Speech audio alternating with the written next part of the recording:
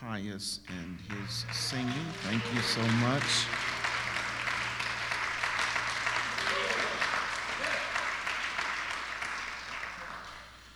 I think we're going to go to the Kennedy Center and see what we can do over there. Turn this thing on. Yeah, thank you. I want to give a special shout out to Brother Marcus. Thank you, Marcus, for inviting your two guests this morning. I certainly appreciate that. Amen. Miss Watley and Miss Crabtree, is that right? Thank you so much for being here. We certainly appreciate that. Marcus, you doing a little evangelism. I appreciate that, Marcus. All right. Make me think you're hearing me over here or something. That's a good thing. All right. Sister Daisy, it's good to see you. Amen. All right. Yeah, God is good. Amen. Knew that you would be victorious, just a matter of waiting for it to come to pass. You here now. Amen. That's a good thing. Thank you so much. Thank you guys for praying for her too. We certainly appreciate that. I know your bulletin says the book of Jeremiah, but I want to change that a little bit. I want you to join me in the book of Exodus chapter 4 this afternoon. Exodus chapter 4. And I want to read verses 10 through 16. Exodus chapter 4, verses 10 through 16.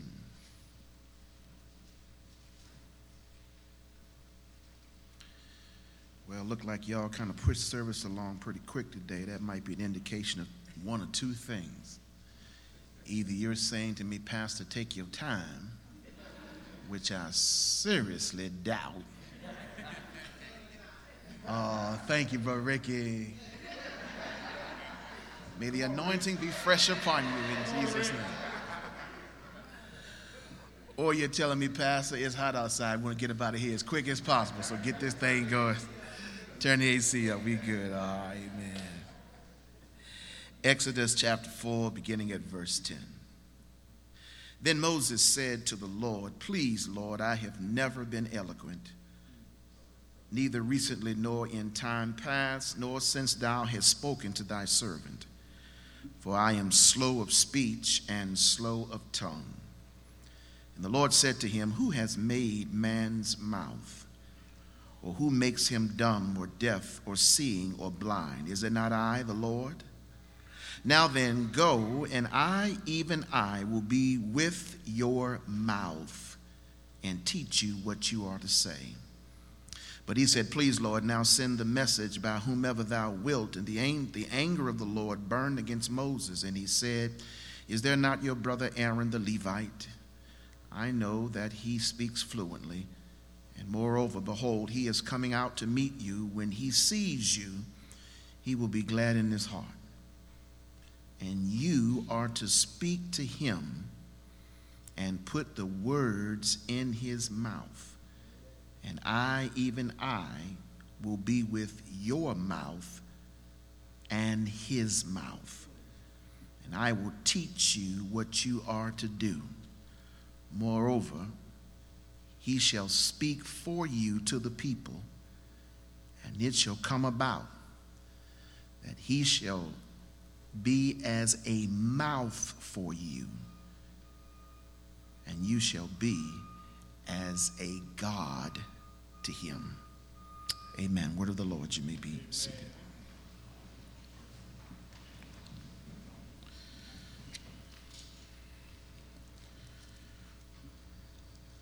Warning, watch your mouth.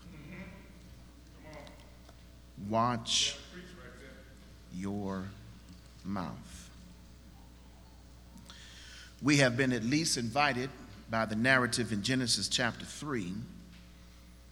The language that we speak carries a tremendous amount of both power as well as persuasion to make a difference in the ears that hear those words. We are likewise challenged to remember perhaps some of the old sage of yesteryear who used to warn us about language that we speak and to advise us to make sure that we speak words or at least think about them before they come out of our mouth. I can remember Lucille West, who used to look at me, my grandmother, as if she already knew sovereignly what was in my mind. And she would quickly tell me, watch your mouth to save your teeth.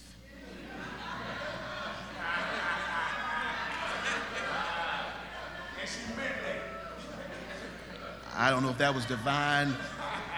I don't know what that was, divine intervention or divine intuition or divine omnipresence or divine omniscience. I don't know what that was, but she'd tell you quick before it come out of your mouth. You might want to think about it if you're trying to save them teeth that you got.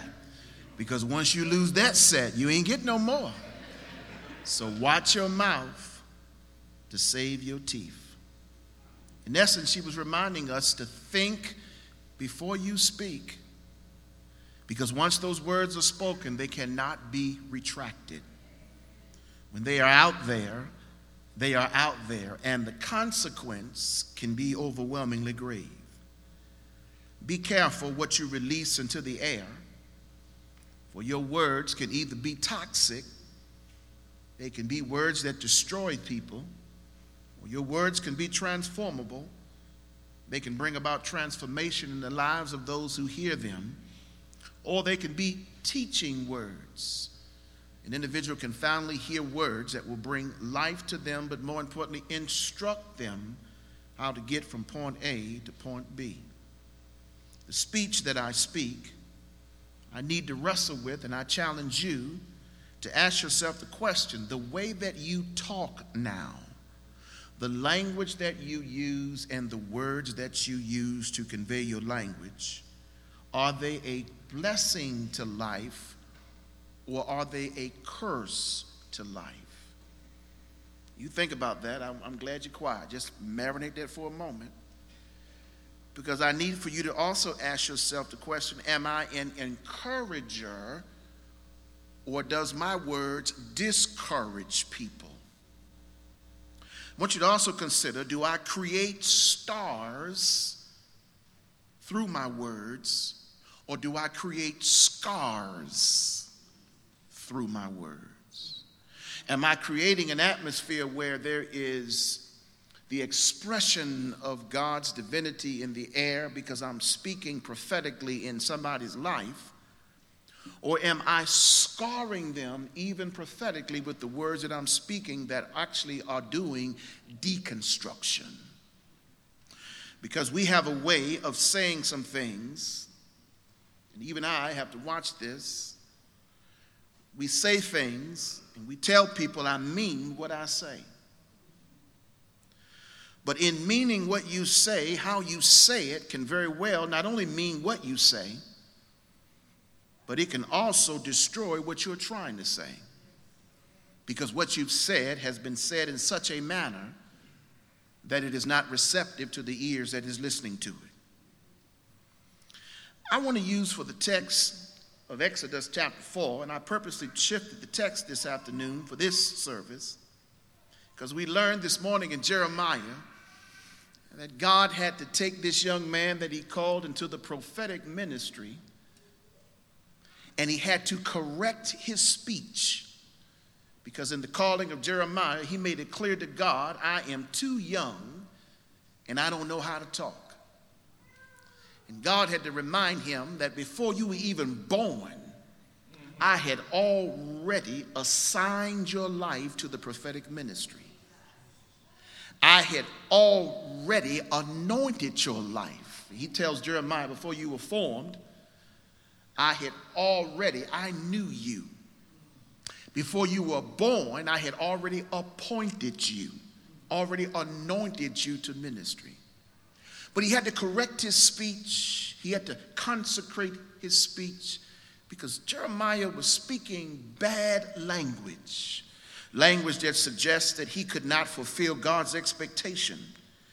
And perhaps we are sitting in this sanctuary this morning with an idea in mind that no matter what the Word of God says, I can't do it. I can't do it because I have not yet formed in my understanding that say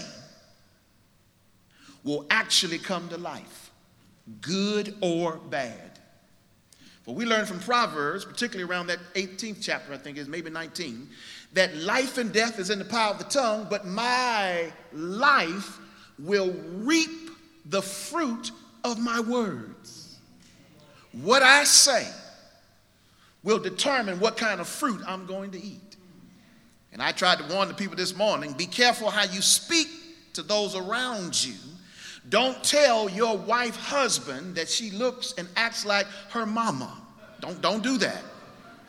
Because you very well may be planting seeds that will bring forth fruit in due season that just might resemble whomever her mother is. Wives, don't tell your husband that he reminds you of her daddy, of his daddy. Don't do that, because that might not be what you really want to see in due season. But you want to speak words that accent life. That means the words that are complimentary. For example, if your wife, if your girlfriend has put on a beautiful garment, remind her not only how good she looks in it, but how it seems to affect her whole demeanor.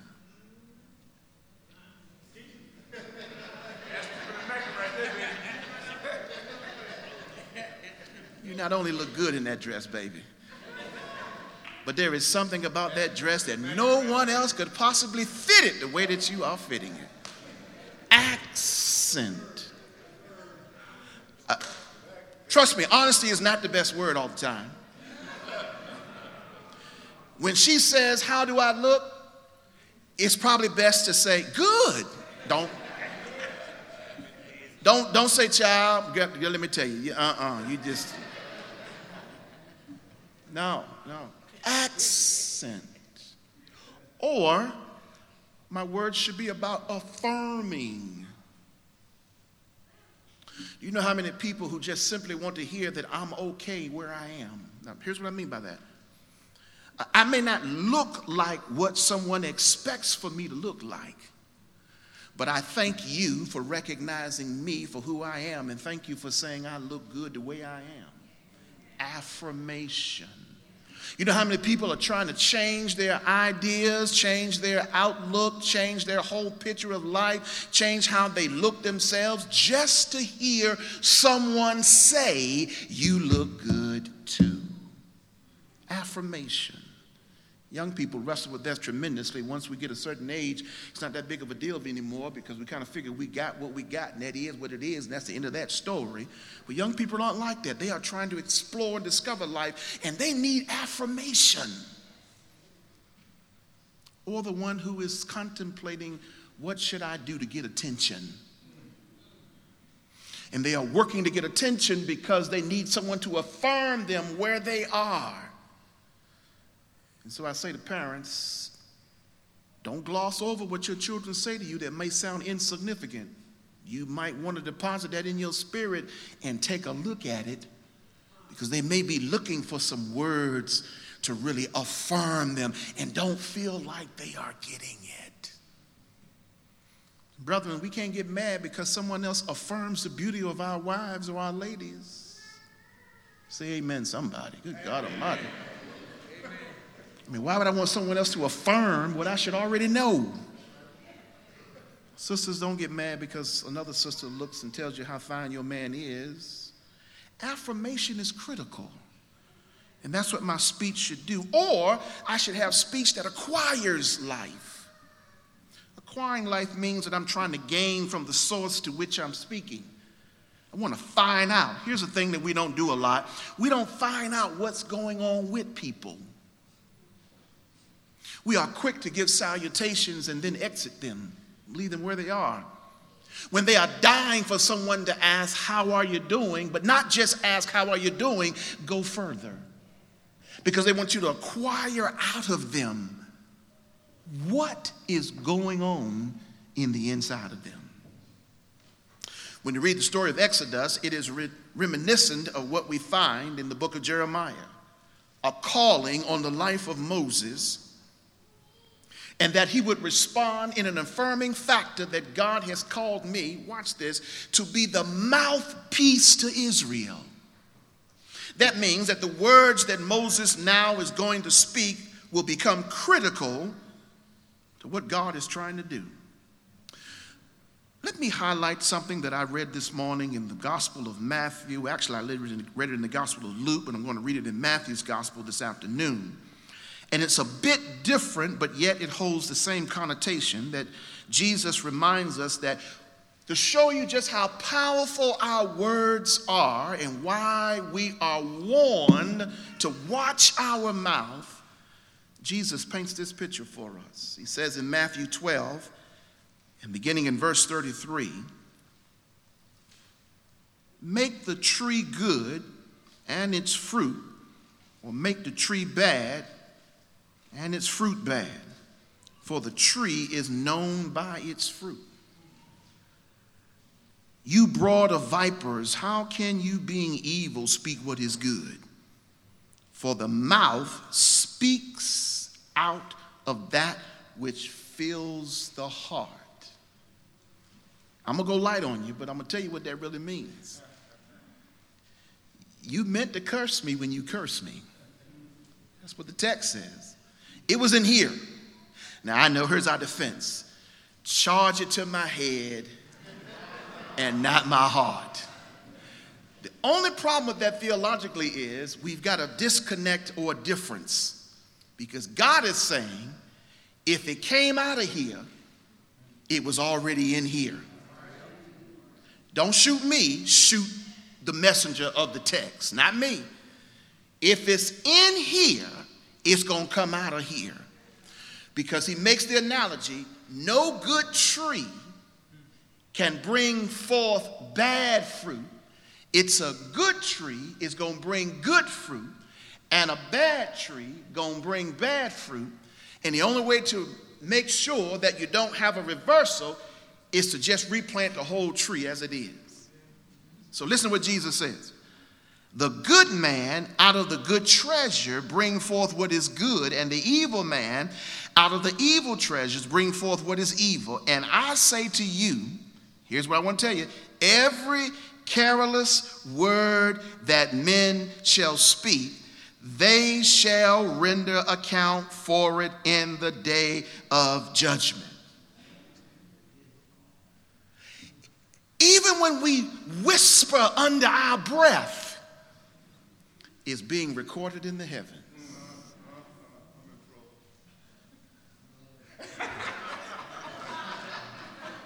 I did think about you when I read that passage. So here's what verse 37 says. For by your words you shall be justified, and by your words you shall be condemned. Watch your mouth. Because your words will justify by way of bringing forth, or your words will condemn you. Even after being spoken, they will manifest themselves either in the good or in the bad. God had to, as he did with Jeremiah, correct Moses, who responded to God by saying, Lord, I am just not eloquent enough to be able to handle this assignment about being the prophetic mouthpiece for Israel. He says in verse 10 that I'm not only not eloquent, but I have never had the ability to speak in the past nor in the present. I am slow of speech and slow of tongue. You can see yourself in Moses. Because Moses is already setting up in his mind psychologically that I am not able to speak affirming words, nor can I speak words that accent life, nor can I speak words that acquire life, nor can I speak words that build life. Instead, all I can do is operate in the deficiency I believe that I have. And I want to tell you, like I told the church this morning, it's critical what follows the two phrases that we often use, I am and you are.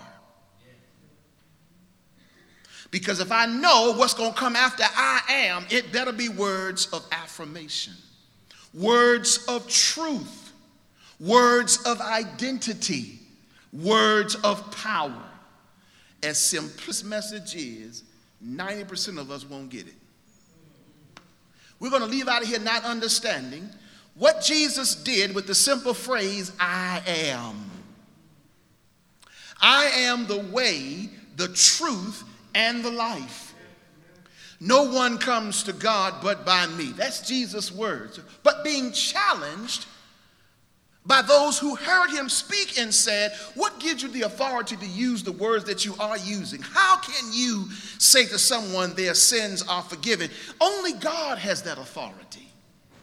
Not understanding, watch this now, in John 1, he had already been given the assignment by God to represent God by way of becoming flesh among men. So whatever God put in him in eternity, for eternity, he brought it down to humanity to exist that he might speak it in the midst of those who would listen to his word and do so with authority. Watch this. That's because you and I, as now incarnate by the Spirit of God, servants of the Most High, we've been anointed with authority to speak, and yet we don't do it. We've been given the authority to say, I am resurrection and life. That means that although I may be knocked down and it may even look like I might die, listen to Jesus as he converses with Mary and Martha, and he calls Lazarus back from the grave, and he makes this one phrase after he comes out of the grave: loose him and let him go. Because if I learn how to use my words, I don't necessarily have to bind somebody in the negativity, but I can loose them to begin to enjoy the freedom that God has in their life if I can allow my words to loose. Listen to what this text says. God told Moses, when I speak, I'm going to use your mouth that you might speak words. And when you speak to your friend or your relative Aaron, when you talk to him, you are going to not only speak for me, but you are going to be like God to him. There it is right in the text. Right in the text. There it is. Right in the text. Look closely at verse 16. Right there in the text. Because God is telling Moses, I want to use your mouth to speak into the lives of those who can't speak for themselves and who won't speak in the affirmative when they already have it. So I need for you to man up and woman up and become the servant that I've called you to be. Look what he says. Moses says, I can't do it, God, because the assignment is too broad for me. And listen to what God says. I need you to first understand, when you start questioning what kind of language I should use, God says, who made your mouth? Who gives you the ability to be mute or to be able to speak? Who made who you are, whether you become blind or you become deaf? Who is the author of that? Watch this now. Who's the author of your language? Who's the author of your words? And then look what he says. He says, I am the one. Is it not the Lord God who is the one that now then go and look at verse 12. I will be with you. And I will teach you what to say. One reason why we don't know what to say, because we haven't ran the manual that will give us words to say. See, if I understand what God is saying to Moses, God says to Moses, I need for you to get this language thing down, because I want you to start talking words of deliverance. What does that mean? Well, Moses' famous phrase when he goes before Pharaoh is going to be just simply this: let my people go. That's all he needs to say to Pharaoh. Let my people go. Pharaoh ain't going to give up nothing because you say, let my people go. Oh, but God, I need for you to speak it. Even though I'm going to harden Pharaoh's heart purposely. I've often wondered, why would God harden the heart knowing that Pharaoh is going to get worse as time goes? But it wasn't for Pharaoh. I'm convinced it was for Moses. Because Moses had to keep coming back over and over again, but in return, he gets to witness God's prophetic. That's what I want to tell you right there. I want you to understand that when you speak words, they are prophetic. That means that when you send it out, it's got a mission. The mission will be determined by how you desire for it to meet its destiny. God knew that he would harden Pharaoh's heart, but he also knew that unless Moses understood the importance of being able to speak words of deliverance repeatedly, he wouldn't be able to see God manifest his word in the life of Pharaoh as he hardens Pharaoh's heart over and over again. So he gets to see the lice, he gets to see the frogs, he gets to see the river turn into blood, he gets to see the death of the animals. And not until Moses goes back to Pharaoh that last time, and you can see the shift in his language. I told you, Jehovah said, if you don't get it right, you don't let my people go, something worse gonna happen. And when God tells Moses, now I want you to go back and speak this very word, don't worry about it, he will not believe you, but when I cause the firstborn to die on tomorrow morning, he will realize that I am the Lord thy God, and I change not, and I am not to be played with. And when Pharaoh woke up the next morning and discovered that his firstborn was gone, Pharaoh said, my God, Moses' words mean something. Here's what I'm trying to tell you. You may not see when you begin to speak change immediately, but don't you change because you don't see a change. You keep speaking that word over that situation, and in time, God will bring manifestation, which is what he tells Moses. Because when you speak words of deliverance, you don't ever think that an oppressor will leave you instantly because you say, get out of here, do you? But it's going to take a wrestling. Here it is in the text. It's going to take a wrestling. And God tells Moses, I will be with you in your mouth. I've been a part of some situations where I knew what I wanted to say. I knew what I wanted to say. But remember, as that prophetic voice, I discovered what God wanted me to say. And I'm just here to tell you, you ain't got to believe me, just keep living, you'll experience it. Whenever you decide to go ahead on and embrace God, even though I'm fighting like I don't know what, but God, you don't know. If you let me say it this way, it will make an effect because I know these people. God, let me handle it because I have been here before. Let me handle this situation. Watch this. Let me show you how God will shut your mouth when you begin to do what you don't supposed to do. In Luke chapter 1, when the angel shows up and tells Zechariah that his wife Elizabeth is going to have a child, Zechariah says it just can't be possible. First of all, me and her, too old for this kind of situation. It just can't happen. And listen to what happens. And the angel says, this time next year it's going to happen. You're going to have a son, and his name's going to be John.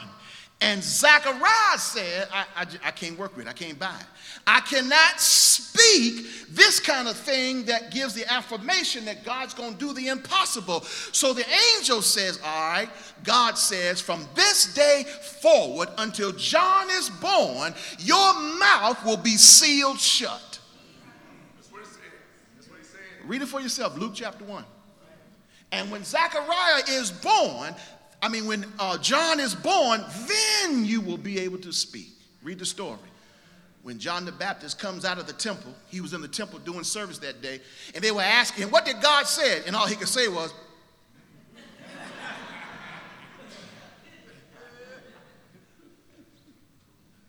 as humorous as that sound, thanks be unto God that he has a way of sealing our lips so that we don't say something ridiculous, something out of his will, something that brings about destruction, but instead we are quiet until we know exactly what it is that God wants us to say. Why? Because it's not language of destruction, it's language of deliverance.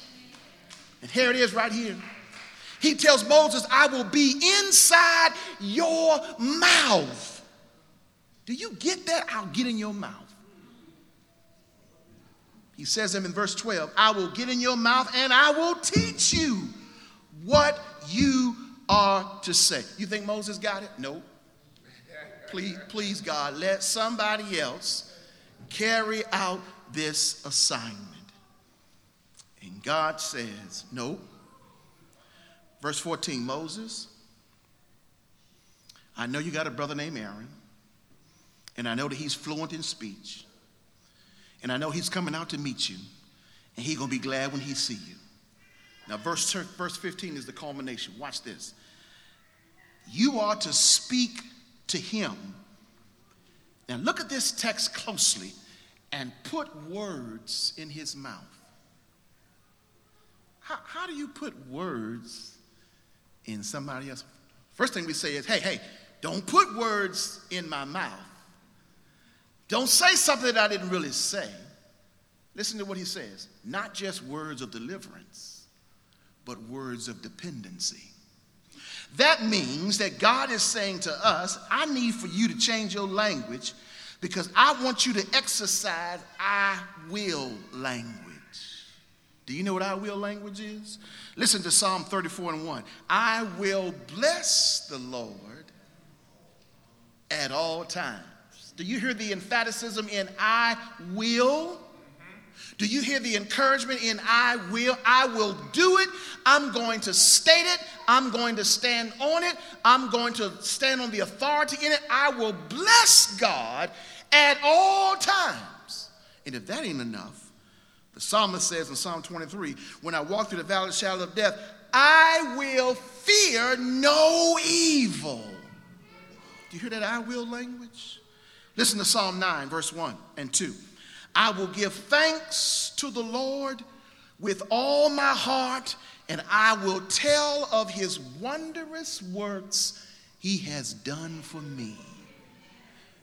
God is trying to tell Moses, would you take a moment and reflect, and he's telling us, rather than to put negativity in your mouth, how about thinking about all that I've done for you and allow that to be the driving force of your language, so that when you come into his courts with thanksgiving and praise, it doesn't take much for you to bless the Lord at all times. That means every time and every condition and every situation, I give thanks to God, not realizing why I'm there sometimes, not understanding why I'm there sometimes, not understanding why this situation is working the way, but I'm going to bless the Lord at all times, and his praise shall continually be in my mouth. I will tell of the wondrous works of God. That's the kind of language of deliverance that comes out of my life and my mouth, says the text.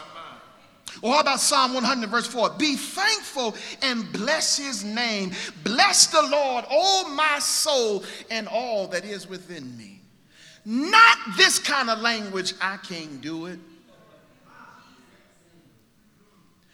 It's just not possible. I wasn't born in the right neighborhood. I didn't come from the right family. I don't have the right education. No, that's the wrong language, says the text. And here Moses is coming from a tremendously gifted background, being in the Egyptian court, and he is yet telling God, I can't speak for you. I don't have the wherewithal to speak the kind of language that you want. We often speak language of defeat and language of distance. Language of distance suggests that we are so far off the mark of God's kingdom in terms of being prophetic that we no longer entertain the power that we have within us. That's a part of our problem. We don't realize how much power we really have. And the devil doesn't want us to recognize how powerful we are. So God says to Moses, I'm going to put words in his mouth.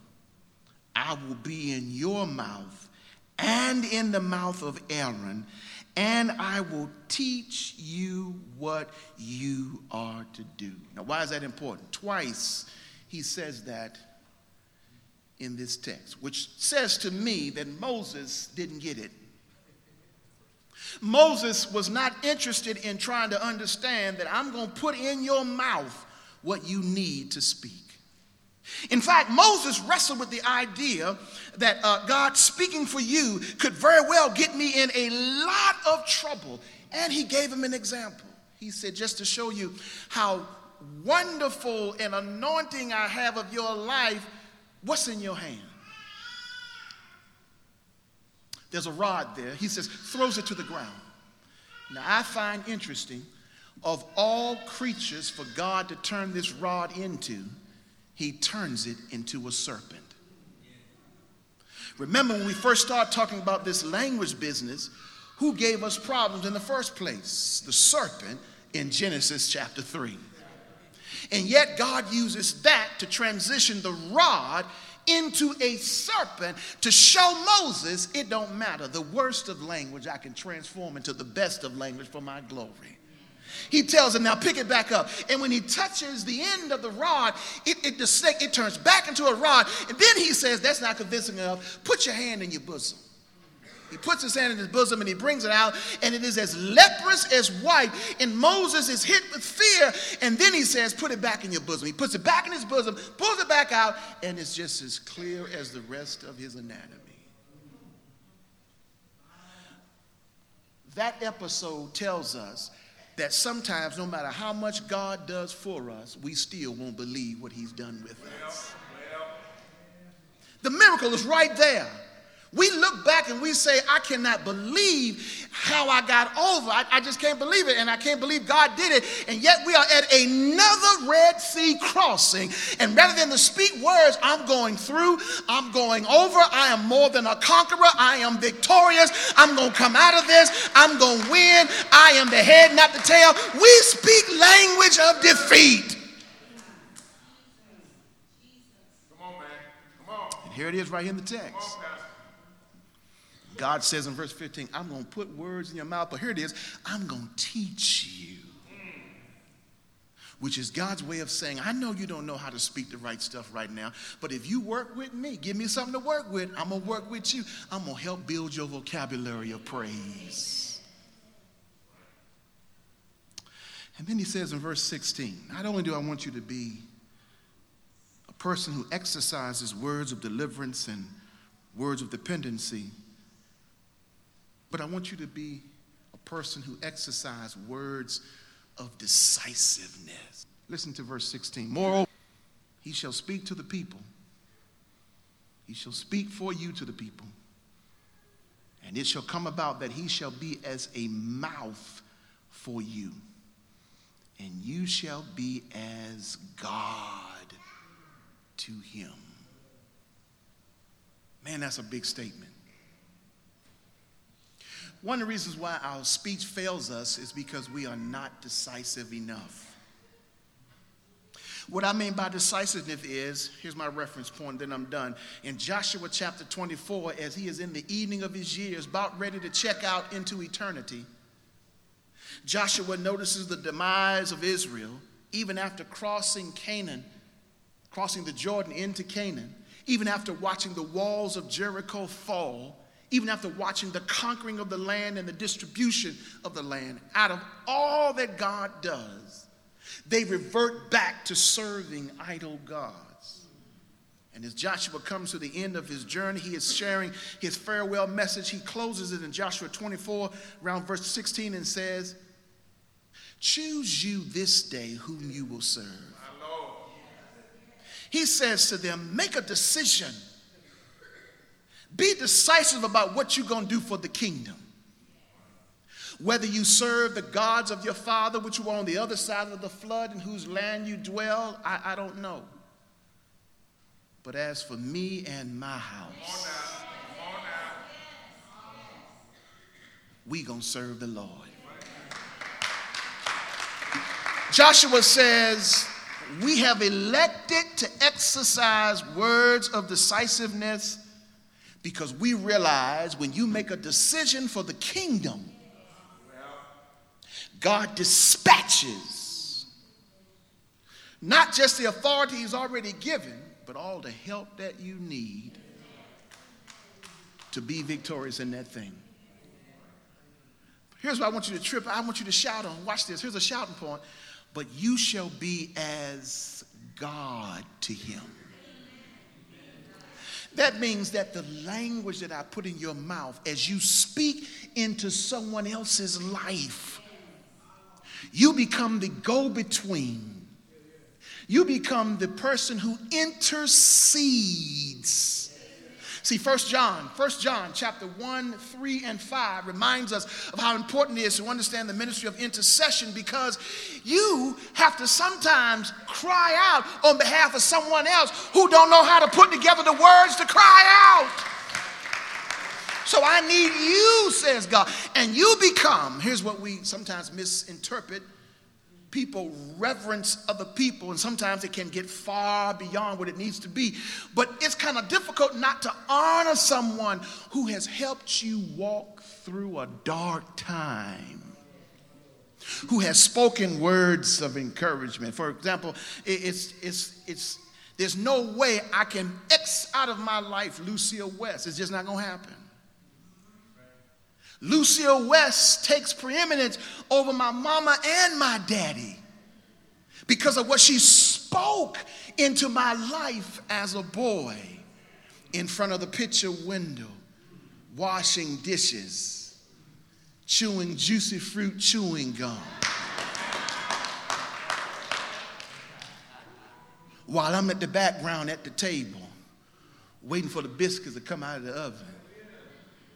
And she's singing, "Pass me not, O gentle Savior, at the cross, where I first saw the light." My question, Grandmama, why you sing them same songs all the time? Her response, "You don't understand right now. But when you grow up, you will see." How will I see, Grandmama? "Oh, because the Lord going to call you to do something." That was back in 1967. She speaks over my life. Here I am, 30-something years later, or actually like 40-something years later. Actually 50. Ooh, I better still around. Carrying out that prophetic call. And if Lucille West tell you it's going to happen, God knows I believe it's going to happen. When Lucille West tell you don't say it, I ain't going to say it. Watch your mouth. Save your teeth. Because Lucille helped me save them teeth a lot of days. It was here. But Lucille came to me as God. Now watch this. This is not idolatry. This is God, what we call an anthropomorphism. God moving from glory into earth in the image of a particularity that we might recognize with it. See what I'm saying? Watch this. So that when the Israelites were moving in the wilderness, the Bible says that he led them by a pillar of fire by night and a pillar of cloud by day. So God came down and got in the cloud and the fire to give Israel direction at night and during the day, so that they could see the manifestation of who God was. So God is not just relegated into the heavens. God comes down and works through human beings and human systems to show us how God is flesh. That's the reason why the word says in the beginning was the word, and the word was God, and the word was with God, and the word became flesh and dwelled among us, and we beheld his glory as the only begotten Son of God, full of grace and truth. Why? Because God says in order for you to feel that I know how you feel, I got to come and live among you. That's why when Jesus came to the world, he was able to look at hungry people and tell them, I am the bread of life, and give them bread. I am the water of life, and give them water. I am the light of the world, and give them light. I am the first and the last, and be before and behind them. I am the Alpha and the Omega, the beginning and the end. I am all of that, because he comes down and utilizes real people. And here it is right here. He tells Moses, I'm going to have Aaron be unto you as I am to Aaron. God. I'm going to speak through Aaron to speak into your life that you can speak into the life of the Israelites. Because Moses' biggest question was, what do I say if they say God has not spoken to me? Read back in chapter 3. Tell them that I am. That I am. See, whatever they tell Moses, whatever they need for me to be, I will be, because that's who I am. And I'm done. That's what God came for me to tell you today. Whatever you need for him to be, that's who he is. That's how he can give you the language of not just dependency and deliverance, but language of decisiveness. Choose you. So here's my closing remark. I challenge you to stop choosing negative language